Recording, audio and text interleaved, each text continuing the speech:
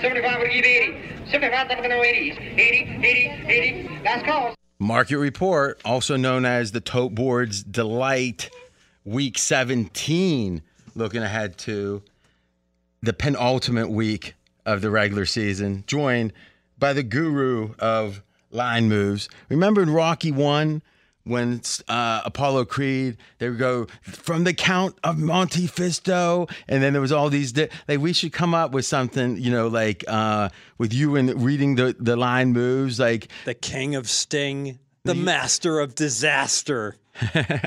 Yeah, but not quite that. But yeah, that will be fun. For next week, I'll have at least 3 nicknames for you. The George Jefferson of Steam. Okay. You following it? No. You know George Jefferson? Dry cleaning. What is Steam. It all came together. What is this, Martin Isaac? I don't know. It's important, though. Okay. Now, I'm coming in the old donut at the beginning. I'll be in at the end of this.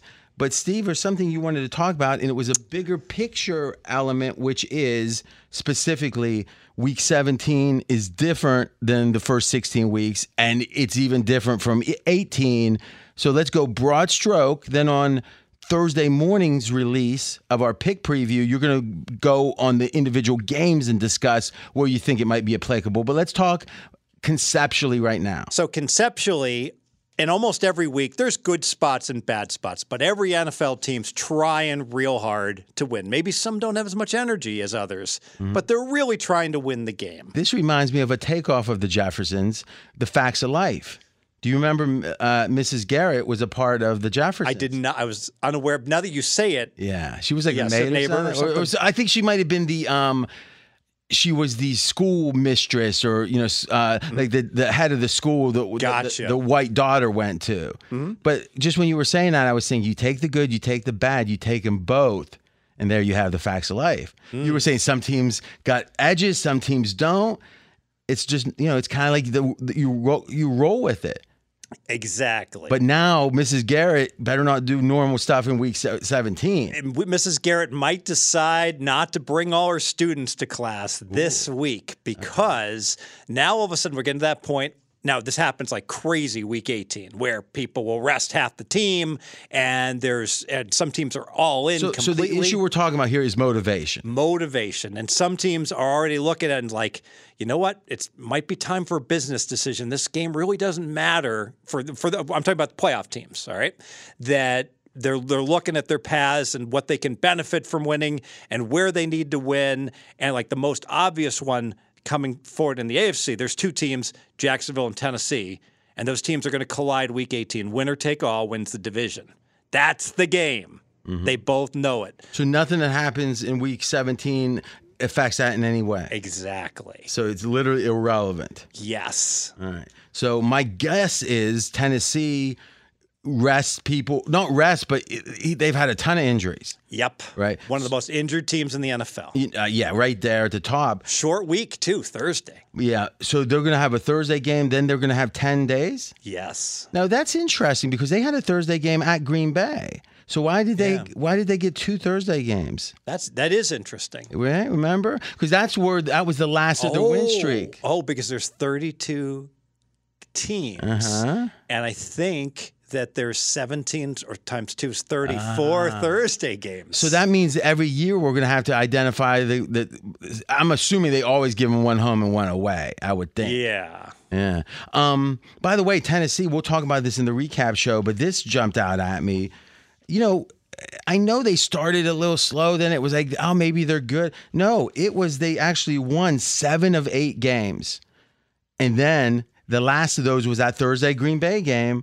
And they look great. They went into Green Bay and dominated on a short week, and now they've lost 5 straight. Pretty much right from the point that we concluded that they are the New England South, where the stats just don't properly account for how good this team is. But then what happened, the coach is still awesome. I think it's just the injuries caught up to them. Now, if you had a team that you're saying there's nothing super tangible to play for, though, again, we can put Minnesota and San Francisco, in theory, competing for the 2 slot. but we're not sure how much they care. But let's say that's a good scenario, meaning that there's something to play for, but it's not obvious how material it is, how valued it is by the teams. How often do you think those teams sit players? How often do they play but maybe do vanilla offense? How often is the energy on the field? There's a lot of ways to be less than optimal. Yes, and I think what happens is trickle down. So the guy that's questionable, banged up, elbow, all right, we'll sit him, right? And then the guys that are playing are like, well, wait, Louis and Joey, they're not playing. This game's clearly not that important. Let me run out of bounds. If I'm the running back, not cut it back upfield. If I'm the quarterback, certainly. And it becomes trickle down where the whole team's like, oh, that's right. This game's just not that important. So do you think it's on the field they make those decisions, or do you think it's in the week of prep? What I've always heard is prep. Okay, so that's going to be, they're just going to get a general sense. But you look at someone like Carolina, who has played shockingly well since the fire. Shockingly well. It strikes me that they're not getting the message that these games don't matter. Well, the games do matter. Carolina can go to the playoffs. Yeah. To what end, though? Well, we knew they probably couldn't make it, but they didn't know it. No. I'm saying that maybe they can, but I'm not sure to what end. That's always the interesting part. Like the Raiders made the playoffs last year. Mm-hmm. No one gives them any love for that. There's no sense of, hey, you had a down year this year, but last year you made the playoffs. Washington, a couple years ago, made the playoffs as a 7-9 team or whatever it was. No one gave them any credit. Gosh, you know what? I'm not sure I agree. And, all right, and so let me give give me an example. All The right. Bears. The Bears were absolute shit. The guy got fired. The guy got fired when he made the playoffs like 3 or 5 years. But they still talked about they made the playoffs, and he got fired. Yes. Right? But I remember a lot of them saying, "Oh, the Bears made the playoffs 2 out of 3 years." I think it was, right? Yes. Yeah. And he still got fired. And then, well, I think the GMs might be smarter than the public, where the public's like, that's a playoff team. So the Raiders, who hadn't made the playoffs under Gruden once, they get the special teams coach in there, and lo and behold, they do, and it's like, thanks for your service. Yes. So then I think is he the special teams coordinator at Green Bay now, I think? Yes. Is that right? Is he? Yeah, Mackenzie brings up a good point. When you are talking a division winner, you're talking about a home game, and the way they divvy up the money, the home team benefits from that greatly.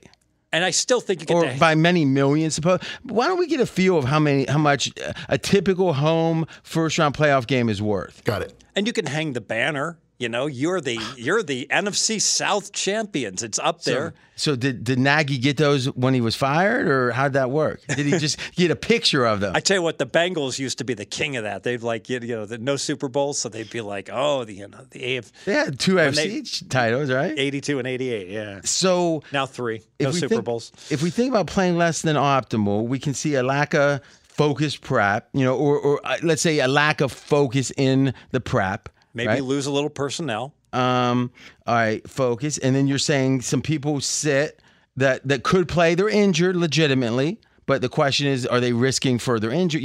So let's say some conservative injury decisions. And I'm a big believer, and I think Andy Reid does this a lot, is you don't show them, and some people say it kind of ironically, the good plays. But it does seem to me when it's a high quality game, a competitive game, Andy Reid's creativity seems to go way up. He's not often doing different throwback whatever he's doing. He doesn't do them in the games where he's winning big or the games he's favored big. It's a great point. So an example, crap team Arizona. So I don't know if you saw it, ran a really nice fake punt against Tampa Bay. So that was like their best fake punt call. That was one to hold back for the most important game of the year. Well, national audience against Tampa Bay. Okay, they used it with success. Yes. So you're saying, Mackenzie, is this the net profit? Yes, and that doesn't include ticket sales, which goes straight to the NFL. Okay. It's interesting that you put it ranges from 2 million to 500,000. Don't people usually put ranges with a small number? Yeah, but I said millions earlier, so I was right in the first instance and wrong in the second one. Oh, so you're saying to try to be perceived to be correct, even though more correct than you are, you will mislead. Apparently. I'm sorry about that. I think if you're a loser organization, a division title is a lot sweeter. I don't think it's even. Was it sweet for the Bengals? Yes. just making the playoffs was good for the Bengals many years. Yeah, but I accept that if they feel competitive. If a team doesn't feel competitive, like Washington with Heineke against the Tampa Bay I don't know. I still think when Washington made the playoffs a couple years ago that was a big. Was that last year that they? No, it was the year before. Yeah, I mean remember that they played so well against Tampa. That was Heineke's they gave Tampa their toughest game. Laying 9 on the road. Yes. Okay, so. You're talking about the really good teams that maybe aren't playing. Now, I think when this is really the case, and we saw Cincinnati last year do this, it's when you're playing in the first round and you don't need anything in the final week. That's effectively can be your bye. Yes. But it can't be for the linemen. There's not even enough linemen to play back, but for some of the players. Right. Okay.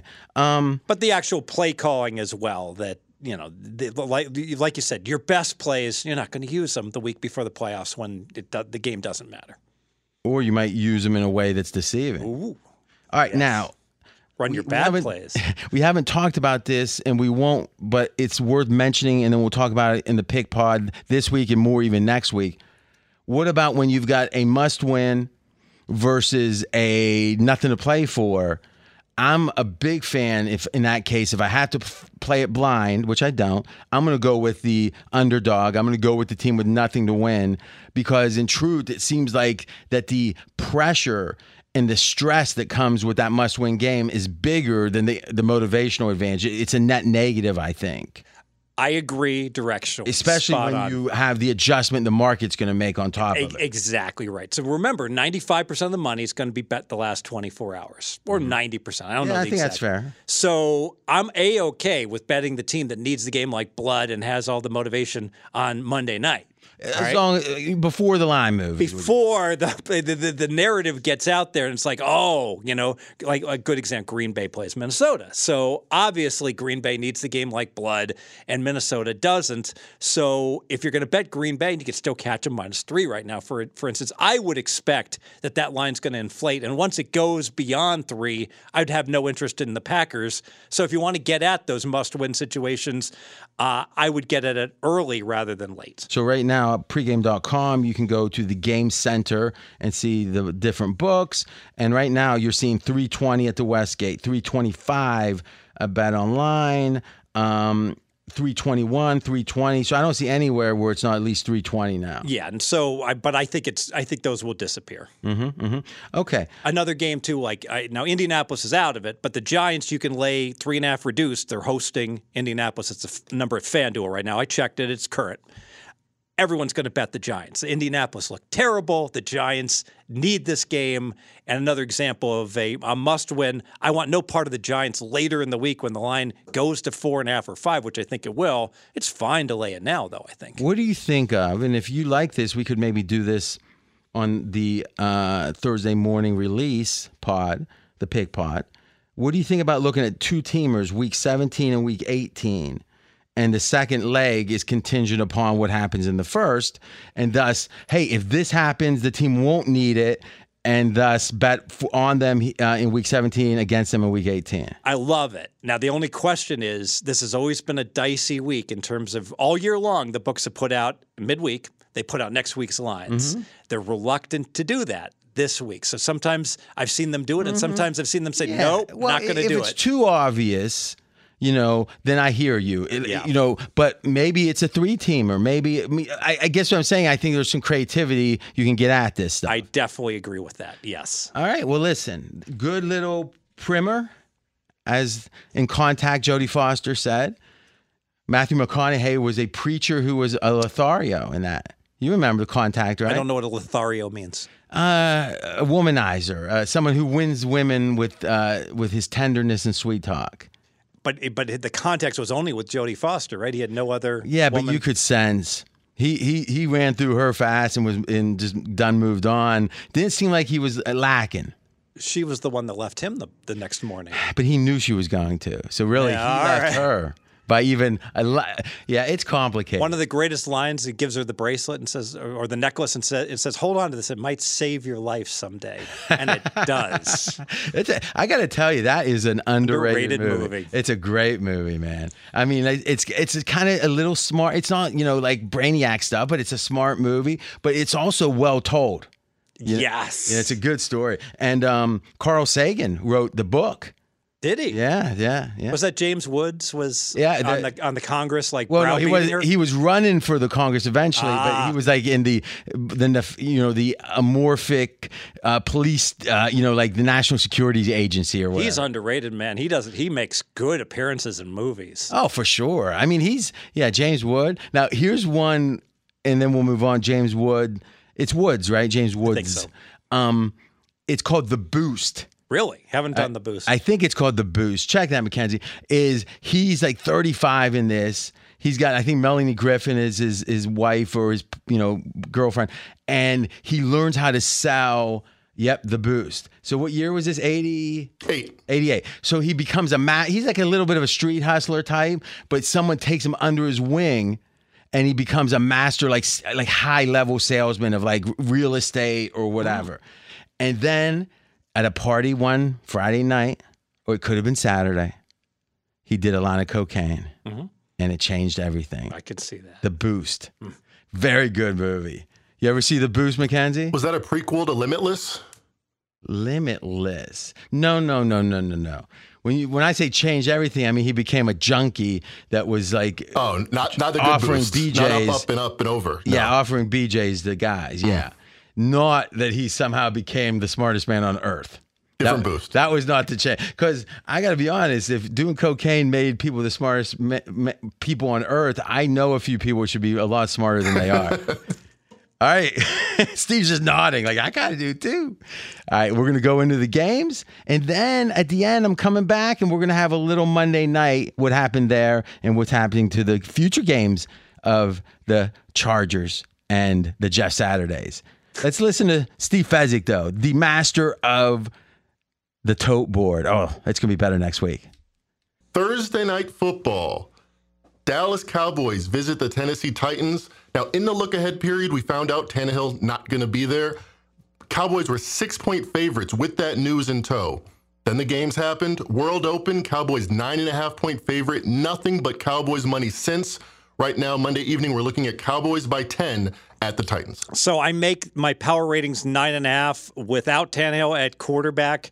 But what's really important in this game is it's week 17. Incentives are really important.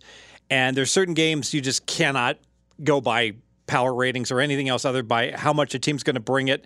Tennessee, Jacksonville, the winner next week, head-to-head matchup, wins the division. That's the game for all the marbles. So because of that, Tennessee knows it, Jacksonville knows it, and I want no part of Tennessee. Having said that, Dallas, phony win and cover against the Eagles. Maybe the win wasn't completely phony, kind of fraudulent. The cover certainly was. So I don't want part of any team. I'm not even sure which way this line is going to go. This is I think it's a pretty high variance game also. I am passing. Next game, this one is for all the marbles, perhaps, in the AFC South. The Carolina Panthers visit the Tampa Bay Buccaneers. Lots of line movement in this. World Open. All right, look ahead first. Let's get to that. Bucs were 6.5-point favorites. Then the games happened. World Open. Bucs were 4-point favorites. I'll tell you, that didn't last very long. It is now a week 3. Bucs are favored by 3, even money, with the NFC South Championship on the line, taking on the Panthers. What do you make of this one in the line move? So I'm a little bit torn. I'm the guy that bet Carolina, well, me and other people, on that look ahead. I took 7.5 and I took 7. I thought it was just a stupid line. But clearly I didn't think it was that stupid because I didn't take Carolina plus 6.5. So what's happened since? Carolina, very impressive victory. Tampa Bay, sloppy, not impressive win against Arizona. But now we get a line movement from 6.5 all the way to 3. But I look at my adjusted power ratings. You know what? I've got Tampa Bay only a 1.5 better. This is a Tampa team that is 3-11 against the spread, and the market seemingly continues to expect Tom Brady, like Lazarus, rising from the dead. I think that's correct. Maybe Phoenix rising from the dead. Maybe both of them. Right. They've done nothing to encourage us. They've had phony wins along the way with miracle last-minute drives. The Rams game, for example. Carolina's a team that's playing with momentum. I think it was Pajamas Tucker that beat this Tampa Bay team 21-3. I think that's his name, right? PJ? Yeah, pajamas. Yeah, that's what everyone calls them. Yeah, so 21-3. And it's Walker, though. Pajamas Walker. The pajamas Texas Walker Ranger, whatever he is. I can tell you this. It sure... If the line had been 5, I would have said, oh, that looks about right, even though my power ratings make it 3. But you know what? Maybe I should just trust my power ratings. If I make it 3, maybe I stay off this game. It sure seems like every Tampa game, no one can score when they get in the red zone. Maybe I will lean under 39.5 with a game with playoff implications. Next game, the Commanders they host the Browns. And this one is where Vegas got to speak. I'll tell you what I mean in a minute. Look ahead on this was Commanders -2. Then World Open, International Grand World Open. Bookmaker had their say. It was between 2 and 1.5. Monday morning early, Commanders -2. But when the Vegas books opened here in, Pacific Coast, all the money has been on the Commanders. We are now looking at Washington -2.5 hosting the Browns. I make the game -2, but I can understand the sentiment. Watson, my goodness, it's easy to say after the fact, but, I'm happy the Browns are having a horrible season. You sign a guy, I'm not going to get into all of the details of it, but you sign a guy to an enormous contract with a very dubious, questionable situation surrounding him. I root for teams like that to lose. So since I'm from Cincinnati, I hate Cleveland anyways, and lose they have. So Cleveland is now out of it. I can't see Cleveland's incentive. I got to wonder, though. It looks like, Mackenzie, am I correct that it's likely Wentz is going to start for Heineke here? Yes. Reading the tea leaves after that 49ers game, I think Wentz is the starter. And you've got to wonder how the team is going to respond to Wentz as the starter, who has never been popular. So 2 bet against teams. I think Cleveland, with the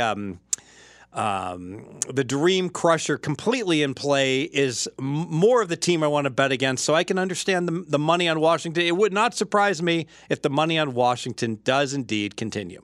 2 bet against teams, maybe 2 bet against franchises. Washington and Cleveland, never been my favorite. But these 2 I like. These 2 I can get down and watch a football game of. The Pittsburgh Steelers, fresh off their win off the Raiders, visit the Baltimore Ravens. Look ahead was off. We still had a lot of Lamar Jackson question marks. World Open Sunday night. Ravens by 4. It's been all Steelers money.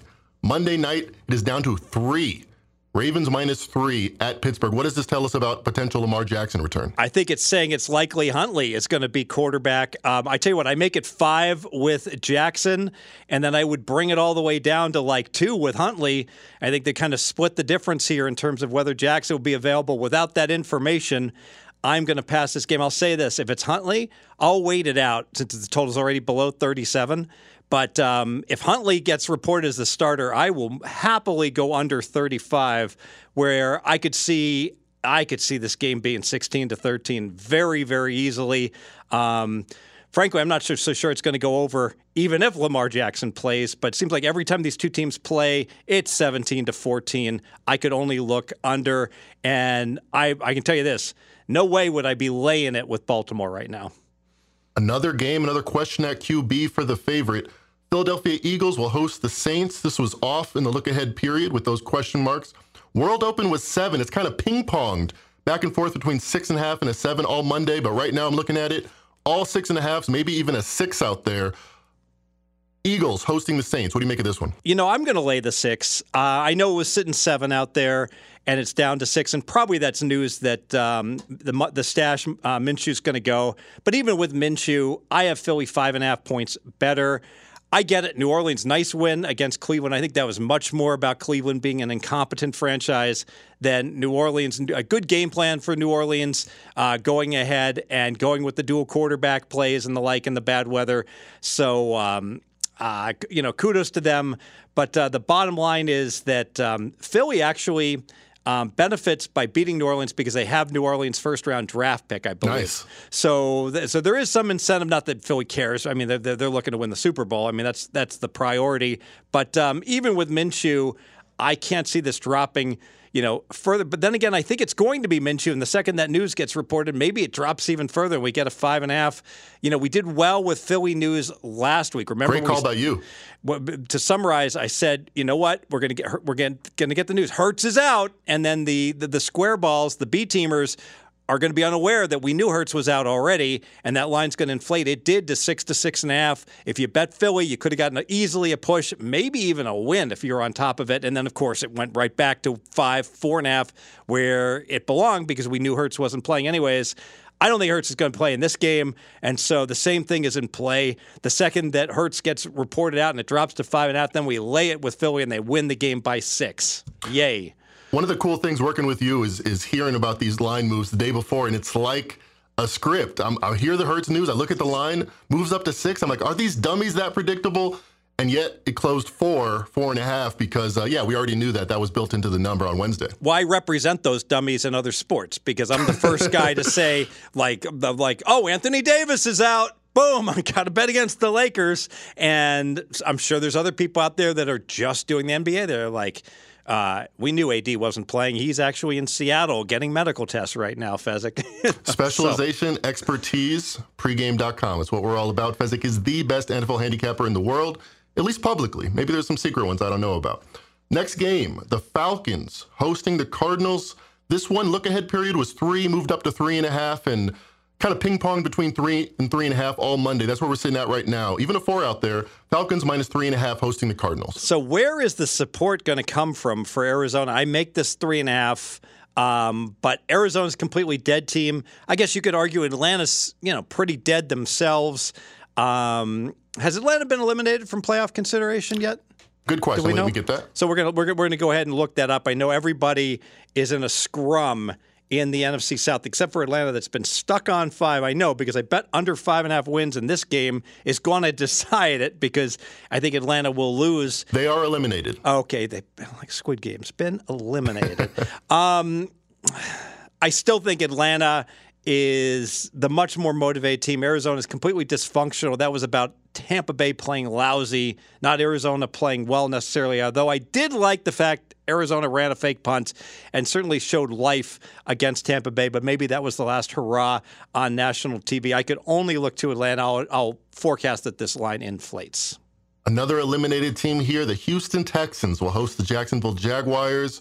Although they've been showing some fight, look ahead in this was Jags minus 5 on the road, moved up to 5.5 at the World Open. Some Texas money, some Houston money, I should say, coming in.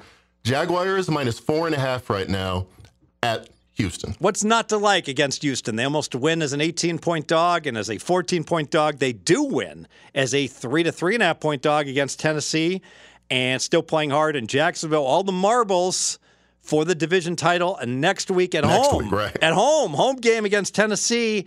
This looks like a game that you would not be surprised at all if Jacksonville lost. I think the money will come on Houston. That will be my number one forecasted line move.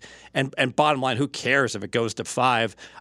If you like Houston, bet the plus 4.5. It's not going to land 5, but it certainly could land 4, and the game could easily close 3.5. This is a situation where Week 17 means nothing almost to Jacksonville and Tennessee. Week 18 will mean everything. The winner of that game clinches the division. Next game up here, 2 division rivals, the Detroit Lions with everything to play for, host the Chicago Bears with nothing much to play for, although their coach says Fields is going to play. Look ahead in this was Lions minus 6.5, World Open was minus 6, now down to Lions minus 5.5. What do you make of this one, Fez? I'll lean Detroit. I'm not surprised Detroit got rolled back-to-back. Soft dome team playing in the elements for the second week.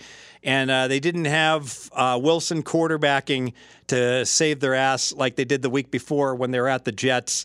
They got rolled. They gave up Carolina franchise record, almost 600 yards offense, over 300 yards rushing. So that was just a butt kicking. But the Bears, that is a struggling team that has no defense. Detroit back in the friendly confines of a dome. I'll predict it goes up to 6. And this is a case where the must-win situation you would expect money would come in on Detroit. I'm not anti. If you want to lay 5.5 with Detroit, I make it 5.5. But you got to feel Detroit is more motivated. I think a lot of our listeners will be interested in your answer to this one. The Dolphins visit the Patriots. We've seen a favorite flip in this one, for good reason. Look ahead was Dolphins minus 2. It opened minus 1.5. Some money coming in was minus 1 when I did the line report Monday at 11 a.m. But then, boom, Tua, back in the concussion protocol for the second time this season. Patriots now 2.5 everywhere, even a week 3 out there. Patriots favored hosting the Dolphins. And I think this is third time for Tua concussions, right? Because he had the back-to-back games where we don't know whether it was concussed or not, and then and then the ugly scene where he was out for 3 weeks. I'm going to forecast a double line move here. So what's going to happen is it's going to appear Tua is out on Sunday, and Teddy Bridgewater will start for Miami. Well, this line already reflects Teddy starting, but again, the B team is going to see that. We got to bet New England. And then the line will go up to 3, and then the pros will absolutely back the better team in Miami with, they're not the better team with Teddy at quarterback, but it's only like a 2-point downgrade from Tua to Teddy Bridgewater. Actually, you know what? Maybe Did you see the fourth quarter on Christmas? Maybe it's a 3-point downgrade. But the bottom line, yeah, it's probably a 3-point downgrade. But the bottom line is it's a bridge too far to bring New England all the way to 3. I will take Miami, a team in desperate need of a win, catching +3 when that happens. And it will happen as soon as Tua is officially marked out, and he's not going to play. There's just no way with a quarterback, especially with that notable game with the ugly scene where he was losing consciousness. He's not going to play. One step ahead of the market. Fez says if you like the Dolphins, wait, you will see that precious +3 out there later on in the week. Next game, the Denver Broncos, fresh off firing their coach and having to stay with their quarterback, unfortunately. Look ahead in this one was Chiefs -10 hosting the Broncos. We're now at 13.5 after Sunday's games and the firing and all the news. What do you make of this one? Chiefs hosting the Broncos. So the much despised Hackett is out. That was all about effort. That game against the Rams, Denver basically said, we don't want him to coach us anymore. We're out of here. And just a horrible performance. The problem is that, you know what? I don't know if anyone's trying for Wilson, though. Pretty much any quarterback named Wilson you don't want to be playing for. So bad year for the Wilson brothers. Yeah, so I could see the line going to 14. I really, Kansas City, they're not impressive at all. It's not that they're not impressive. They're an impressive team, but they're going through the motions. They're not covering games. They sleptwalked in Seattle in that game. They got the cover. I have nothing on this game. I do think if you wait it out, you're probably going to get to see a 14 on Denver, though. No reason not to wait it out. And because the difference between +13.5 and +13 is really irrelevant. Yes. So we're recording right after Monday Night Football. We're not going to do this game in detail, but I'll ask you real quick. Giants -3.5 before Monday night. Nick Foles inserted 3 picks.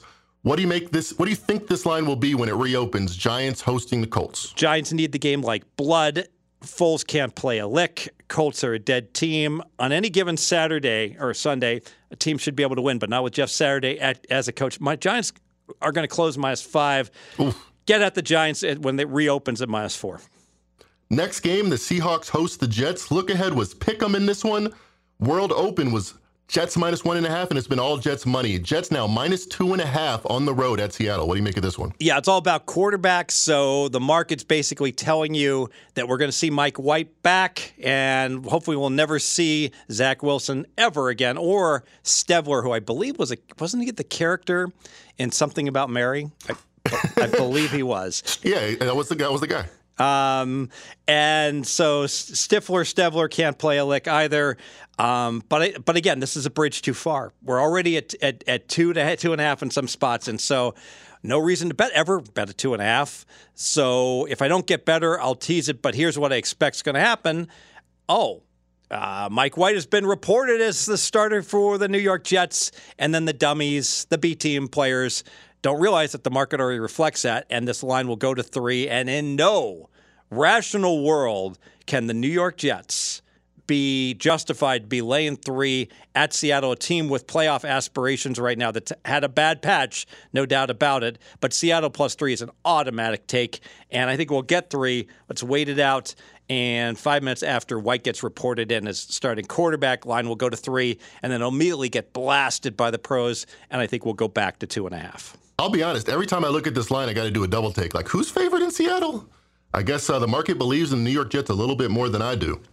Next game, the San Francisco 49ers, I will be at this game, is visiting the Las Vegas Raiders. World Open.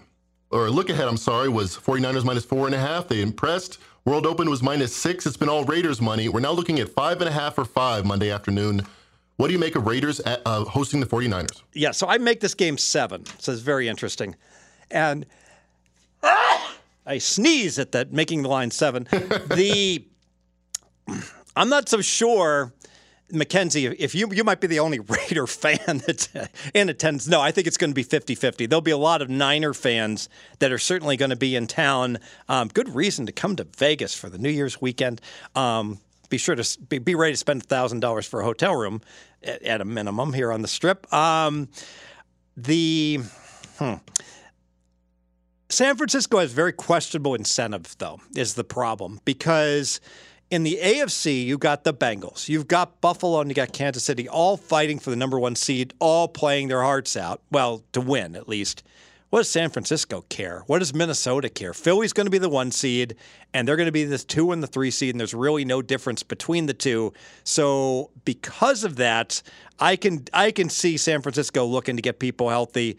You know more about the Niners than I do, Mackenzie. What do you think about the last 2 weeks for the Niners, who are coasting into the 2-3 spot? I think they're saying the right things, want to keep momentum. You only get better at football by playing football, but there's a reason Christian McCaffrey's running less and rookies are running more. They're angling towards the playoffs. And I ran the playoff machine calculator. If the Vikings go 1-1, the 49ers go 1-1, they get the 2 seed. So it doesn't really matter. If the Vikings lose one of their games, all the 49ers have to do is win one of the games at Arizona or at the Raiders. So I don't really think they care about the game. I think they do care about playing good football, though. So this pronoun "they" refers to the 49ers. Yes, I usually say we. I'm trying to, I don't know. I'll be there. I'm not going to be wearing black and gold. I'll tell you that much right now. Yes, don't get beat up in the parking lot. Be careful. Although I think that the black hole is not.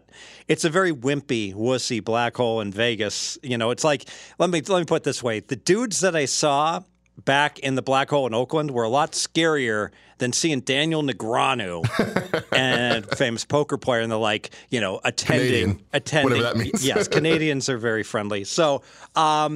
Hey, the Sharps came in and took +6. Sharps won't. I hear this all the time. Oh, you know, there's sharp money on +5.5. No, there's no sharp money +5.5 because if you were sharp, you would have gotten +6. Right. And I'll use an example last week when they're like, sharp money on the Eagles +5. No, the sharp money was on the Eagles +6. The money was on +5. There's a difference, you know. There's between the sharpest money and just the money. But I don't even have a lean in this game. I pass it. The 49ers and fans like myself will be much more interested in this game if they want to get the 2 seed. The Minnesota Vikings are underdogs visiting the Green Bay Packers. Look ahead was Packers minus 2.5, moved up to minus 3 in the look ahead period. World Open was minus 3.5, and now it sits in between the two. Packers are minus 3, minus 120, minus 3.25 as we call it, hosting the Minnesota Vikings. What do you make of this one? I don't understand how anyone could bet the Vikings. We all know the Vikings are overrated. We all know the Vikings have no incentive. They're not going to get the number 1 seed. And you've got a situation here where Green Bay needs the game like blood. You got the soft dome team heading to the elements.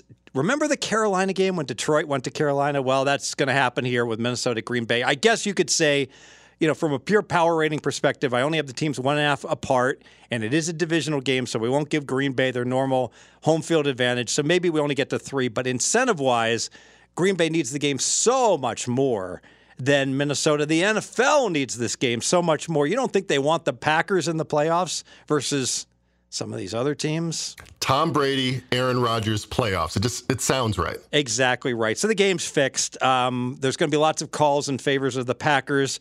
And the Vikings, yeah, maybe they'll win their 28th straight close decision.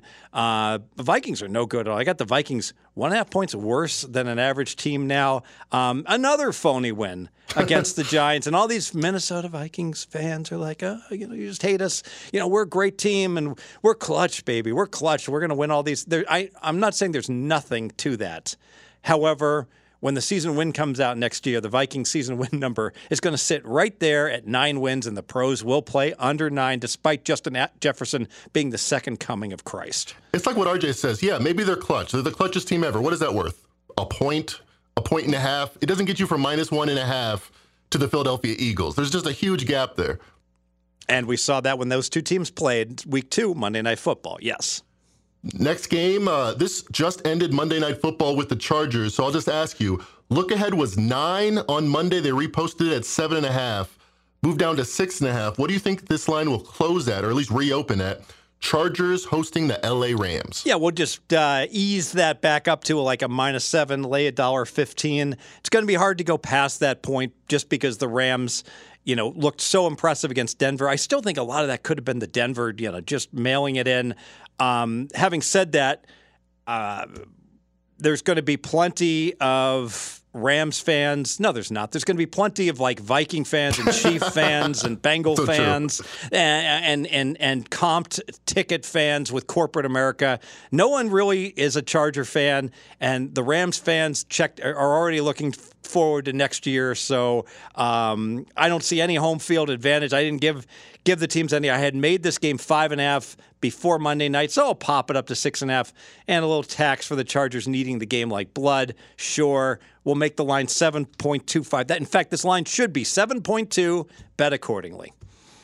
And to summarize, Fez, what are your projected line moves? The games you think are most likely to move if you had to pick 2 or 3? All right, Houston plus 4.5 to drop down. I think you lock in the 4.5.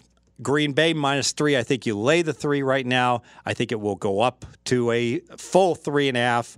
And finally, Miami, New England, a double line move projection. New England will go up to -3, and then will come back down to -2.5. So you have 2 disparate motivation spots and 1 injury news, which the wise guys are already pricing in. Correct. And that was Steve Fezzik. Some would say technically technical. It's getting better. But maybe it was your music. Maybe it was like your physics teacher said, technically you were too technical. I don't know. I'm past my prime in physics. I know, but we're talking back in the day when you were coming up, a young bushy-eyed and bushy-tailed. Bright-eyed, I think, and bushy-tailed is what they call it. Now Johnny's explaining what calculus is to me. Well, don't let Johnny try like Mackenzie recommending like illegal drugs. No, it's thinking somehow it's going to make him smart. Kids, it won't. Just see the movie if you need a firm to that. Now we know what happened to Mackenzie's 20s. I saw Limitless. Mackenzie's in his 30s. Yes, he had 10 years of just a big black hole. There was embers that were left. He said some vague thing about, like, usually you've hired people, right? Yes. Usually if you see even like usually it's like if you see a whole of 6 months, you ask about it. Parent was ill, had to care for him. Yeah. Yes. What happens when it's like 9.5 years? Long illness. Long illness. I mean, but then and the person's only like just turned 30. Volunteer work in El Salvador. Yes. Earthquake. How would you answer that, Mackenzie? I think Fezzik's answer is pretty good. Ecuador, South Ethiopia for a time. You know what it could be like? It could be like the beginning of Apocalypse Now when they call in Martin Sheen about the mission. Right. And they go, is it true that you blah, blah, blah, with the convoy in the Uganda, blah, blah, blah, murder, blah, blah, blah. He goes, I know of no such mission, and if I did, I could not speak of such one. It's a great scene. Oh, my God, what a scene. Right after the first scene, you've seen Apocalypse Now, right? I saw it. I saw it, but it was so long ago, and I never resaw it. So I remember, the napalm in the morning and certain things. Yeah. So the first scene, he's in his bed, he's drunk, who knows what, he's been up for days, and a couple of MPs come in. He's still in the service, and they go, I think it was Colonel Willard, and it's like, not Colonel, it was Lieutenant Willard, I think, and they go, they want to see you at the base, sir. And he looks at him and goes, what's the charges? They go, no charges, sir. I just want to see you. And then to bring it all back together. Bring your playbook. At the very end. Like if people of authority come in and ask to see you, you'd be, what's the charges? I mean, that's a certain kind of person. And then finally, at the very end, it doesn't give anything away. If you haven't seen it, it's one of the greatest movies. So he was a captain. Okay. So what is it? It's captain up to what, major? I know colonel is next to general. RJ, anyone who's played Stratego knows the general is the 2. Okay. The colonel is the 3. Okay, that's what I'm saying. Then you got the captain. The captain's right before that. And then you got a lieutenant, Okay. you got a sergeant, and you got a scout or a private. No. Lieutenant is before sergeant. Yeah, lieutenant's above a sergeant. No, I think it's before. In Stratego, the lieutenant's the 6 and the sergeant's Well, the listen, 7. I can only go by Gomer Pyle. I can only go by Stratego. That's all I Mackenzie, know. what's the truth? I'll get that one second. AJ's going to know he's in the Army. Yeah, right. Well, when you don't get past private, you don't. I mean, I guess he knew everyone was ahead of him. No, no. He did good. He was trained. He trained him. He was like an official trainer and stuff. Because he tried to get in the airborne, and then like he broke his foot like right away. But then he was like in a way limited, but he learned all the technical stuff. He was technically technical. In All Quiet on the Western Front, wasn't the Ernest Borgnine like a sergeant, like an old fella that was training the privates? Sergeant was as high as you can get if you're not like going the ROTC route or that kind of thing. All right, so here it is. Yes, I was. All right, we need to go. Yeah, hit more items there. Okay. Oh, I think you're right. All right. So it's second lieutenant, first lieutenant, captain, major. So there's no sergeant? I don't trust this.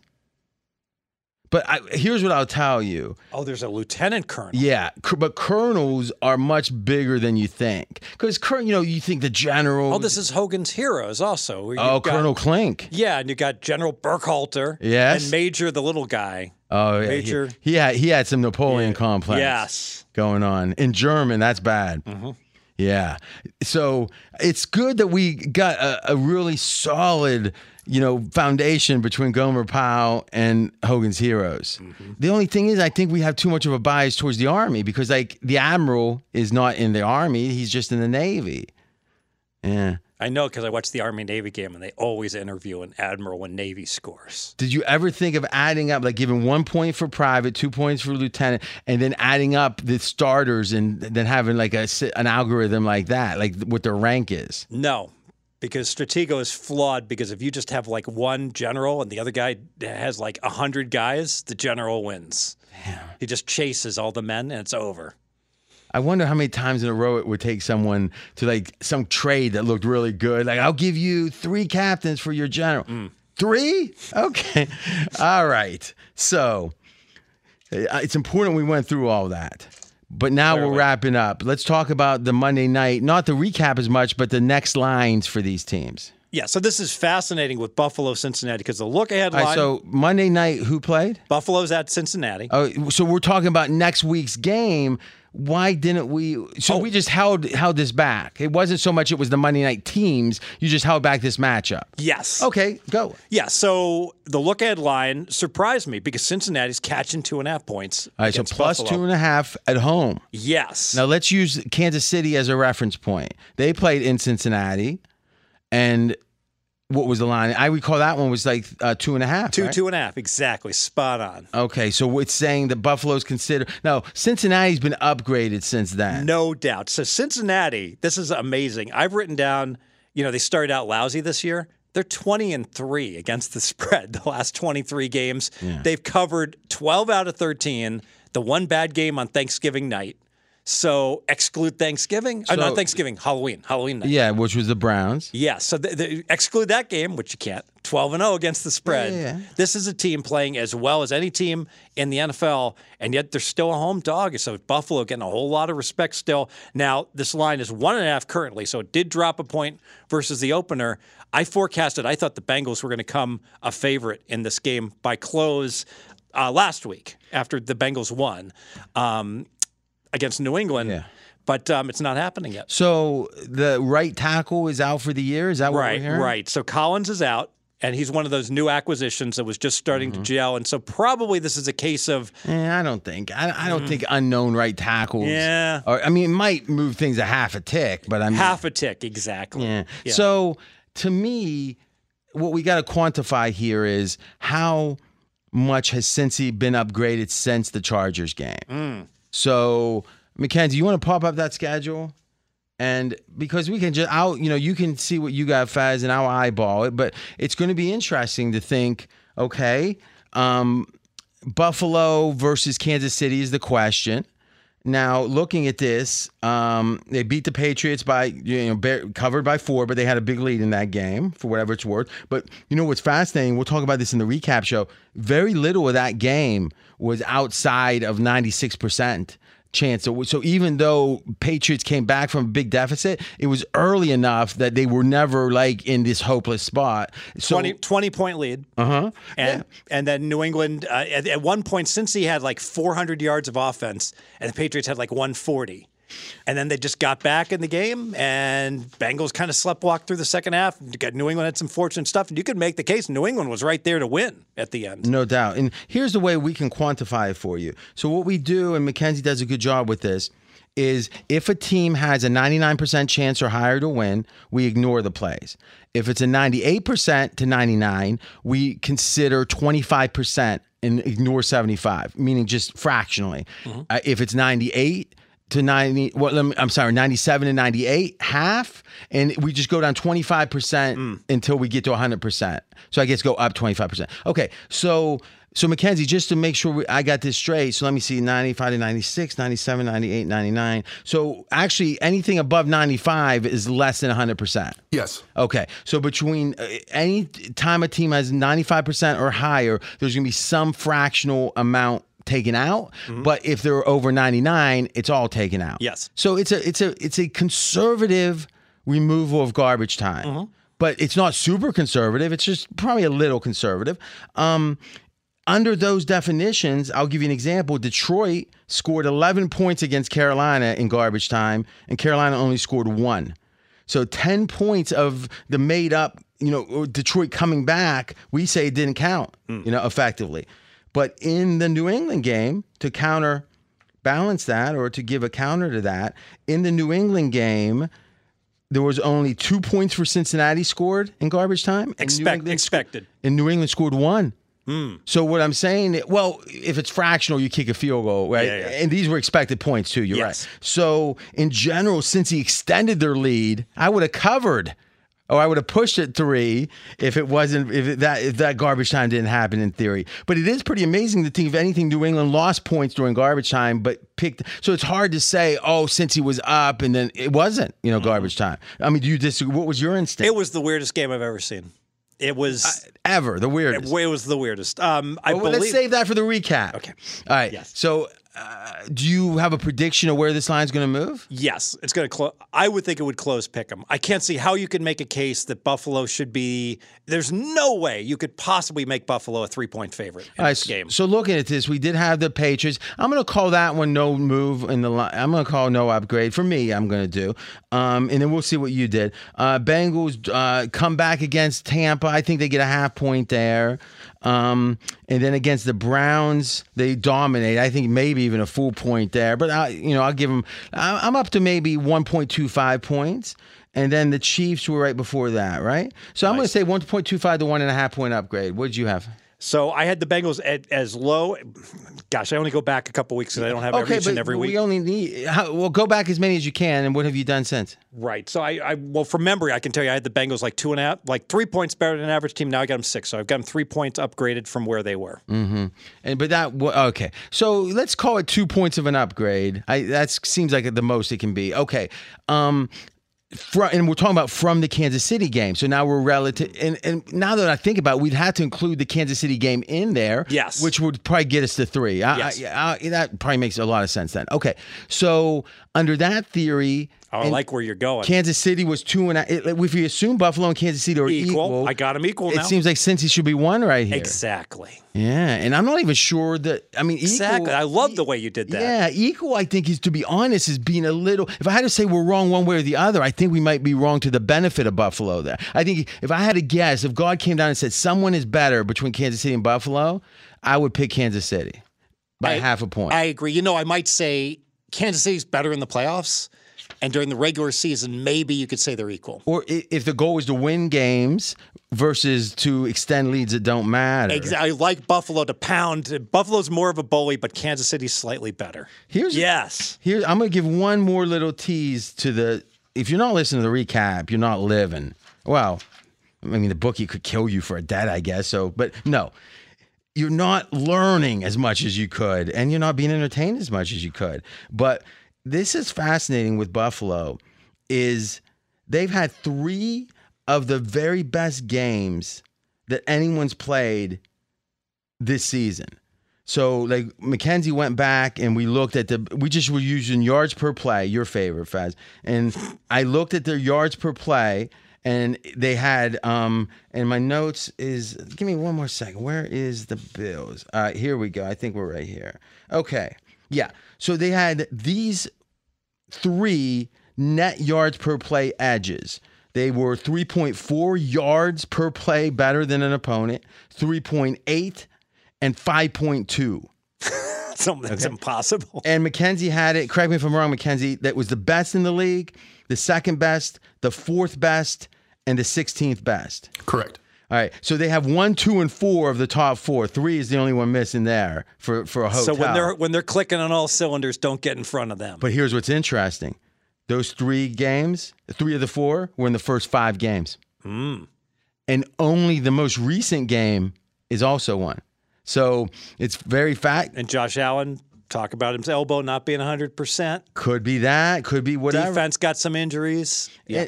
Well, the defense has had injuries, but if you look at the defense, they've gone over now. Buffalo, like, let me think about this. Mackenzie, maybe pull that up as we're wrapping up here. I thought I wrote it down. I think it's like 8 out of 9 they've gone over, but I want to make sure to get it right. But wrap up and go from there. You got anything else? So you think in general it's moving, if you like Cincy playing it now, you think they're going to be favored? Yes, and certainly I think Pick'em sounds right. You know, and if you're going to tease Cincy, let's lock in that teaser. Let's get that the Bengals up to that all important 7.5 mark or +8 in the teaser before it drops, because a 1-point tick, no big deal. Huge deal if you're trying to tease them. Now, you know, in theory it's going through, or not in theory, but the theory is appealing. It's going through 3 and 7, but it's a higher scoring game. Yes. Why did I not write the total? I wrote the total in every game, but this one has to be like 50, right? Buffalo, Cincy. Okay, so Mackenzie, first tell us how Buffalo's done on the total recently. So 4 of their last 7 games have gone over the game, but the opponent's team total has gone over 5 out of the last 8. Are you sure you're in the right order here? Because it was under. It was okay. All right. So this is the way the season started. It was under, over, under. Then there was more overs than unders after. So this has been something that's been a change. That D was really good. And that's what you're talking about with the projected points, right? Or are you talking about the offense? Yes, talking about their team total, their defensive projection versus actual. Yeah, so that wouldn't be their team total. It would be the opponent's team total, right? Yes, that's what I meant to say. So if you look at it, you can impute what the team total is, even not even looking at the market. And by looking at the defense, so this would be the opponent's team total, it looks like 1, 2, 3, 4, 5. 5 of 8 have gone over, it looks like, right? Yeah. Okay. But lately, they've been going under by a couple points. Yeah. So I tell you this. I've seen a range of Bills offense more than most teams in a year. I've seen a range of their defense more than most teams in a year. I agree with that. If they play on the top end of both those ranges, they're clearly the best team. They play even, not the bottom, but let's say at the 50% mark of both, they don't win the Super Bowl, I don't think. I agree. All right. Every team is flawed this year. There's no clear dominant team. Every team is person vulnerable. is too in the eyes of the Lord. You can't be a demigod on earth, Faz. I know you had a lawyer look into that. Let he without sin cast the first stone. And Faz says, "What about a Molotov cocktail?" And he throws. I mean, is it true though? And I'm not saying it is, that you actually had attorneys petition the Vatican? I can neither confirm nor deny. All right, guys. You got a little taste of the recap show. If you listen to this one first, if you listen to that one first, you now are through 2 shows with us, and I'm going to say kudos to you. You're going to one day be a lieutenant, perhaps, in the Army. Talk to you soon.